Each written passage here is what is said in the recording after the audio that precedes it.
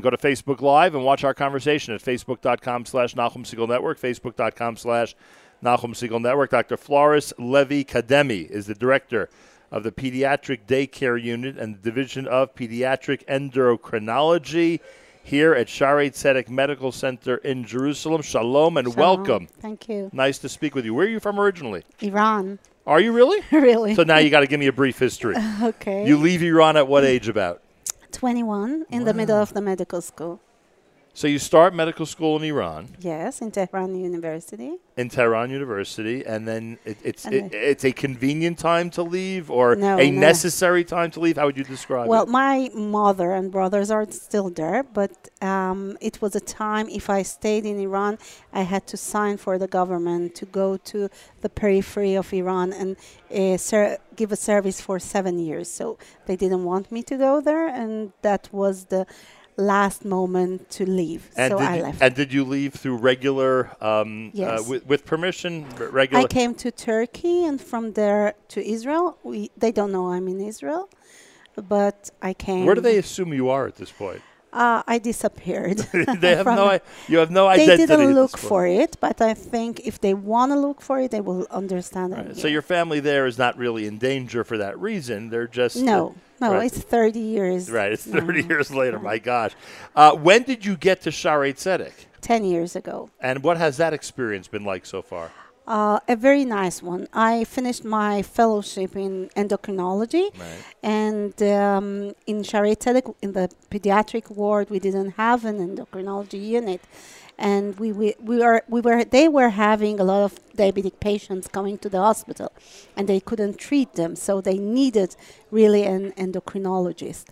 So when I finished my fellowship, they just were looking for someone. I was lucky to get the position, and then I had to do everything from the basics. So the first days I was the doctor, the nurse, the dietitian, the social worker, but then little by little we built everything. We are now a staff of 20 people, and I had 3 diabetic patients I brought with me from my previous clinic, and we are now more than 350 children with diabetes being treated in Shaarei Tzedek. If you go back into medical history, when did this turn begin, where there were very few pediatric patients with diabetes to where there's a significant number? Where was it that this transition took place? Well, till 1921, we didn't have a treatment for diabetes.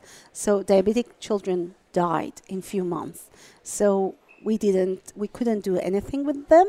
And in 1921, insulin was discovered.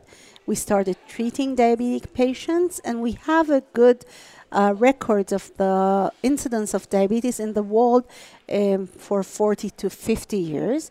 And what we see is a gradual, steady increase in the incidence of diabetes in children and in grown-up, but more common in children. And completely every gradual. year. There wasn't one very big spike at any point. No, there are some fluctuations, but Right. every year the worldwide incidence is increasing every year for 3 to 4% for type 1 diabetes. Right. But there was an epidemic of type 2 diabetes in children, which we weren't used to see it. In America, a third of the adolescents with diabetes are type 2 because of the overweight and obesity epidemic in America, and it's coming to Israel as well. We're seeing more and more adolescents with type 2 diabetes. We're seeing a lot of diabetic children, and it will be an epidemic very soon. And the majority, and I know there's a difference between type 1 and type 2, but the majority of the pediatric cases, you would say, is because of obesity or not No, necessarily? the They're not. majority is type 1, which is not related to obesity. That is what, hereditary or It's, something that develops as a young kid? What is it? It's multifactorial. There is some genetics, some environmental, but the bottom line is that we don't know exactly why some children develop type 1 diabetes. So on type 2, it's very likely that you might advise, or others in your department might advise, the parents and child that the child has to start by losing weight, right? Or has to eat differently or eat better, whatever the case may be. And very likely you'll see positive results. When it comes True. to type 1, It's the not the same. only way to treat it would be with medication. With insulin, and just that's it. insulin, And injection. learning to live with it, or it could be a time where it's not as prevalent, or where you actually the child is not suffering from it anymore? Not at the moment. It's a lifelong disease lifetime for the thing. time being, and the only way to give insulin is by injections. So Right. it's very aggressive. So we had a 3-year-old child that we discharged today from the hospital that has to get 4 to 5 times injections of insulin A day? a day, and he has to check his blood 6 to 10 times a day by pricking his finger. So it's not that easy. We do have technologies, and technologies like continuous glucose monitoring and pumps, insulin pumps, are doing better job with treating diabetics, but still many parents do not sleep in the night. Many Right. parents stop working and stay with their children.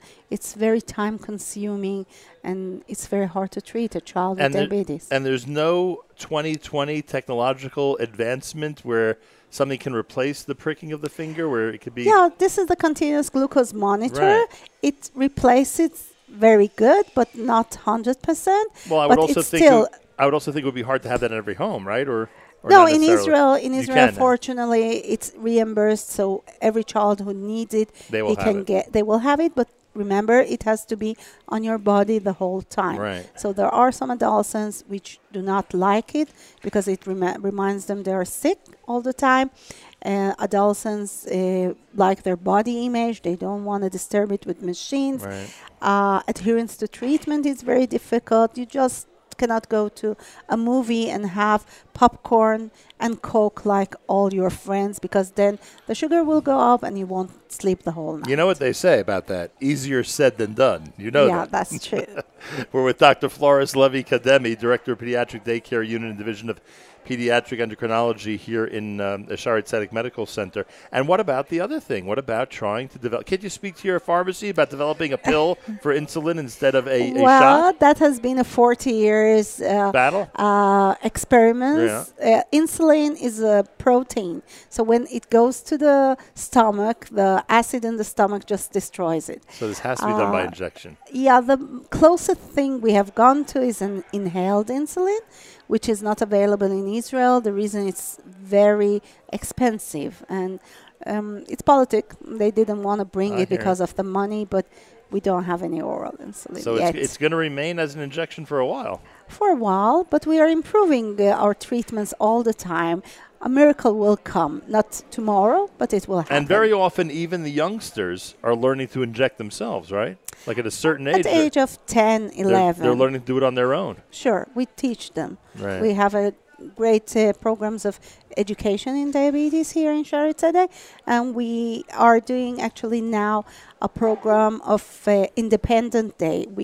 We are teaching 10 years old children who were diagnosed when they were babies or children, didn't understand anything about diabetes, treating diabetes, being independent, and we're doing a research on it to see if it's effective or not, but we're teaching them to get some responsibility on their disease. I thank you very, very much Thank for being you. here today. Thank And you. Iran's loss is Israel's gain. What do you think of that, Thank you huh? very much. You got it. Thank you.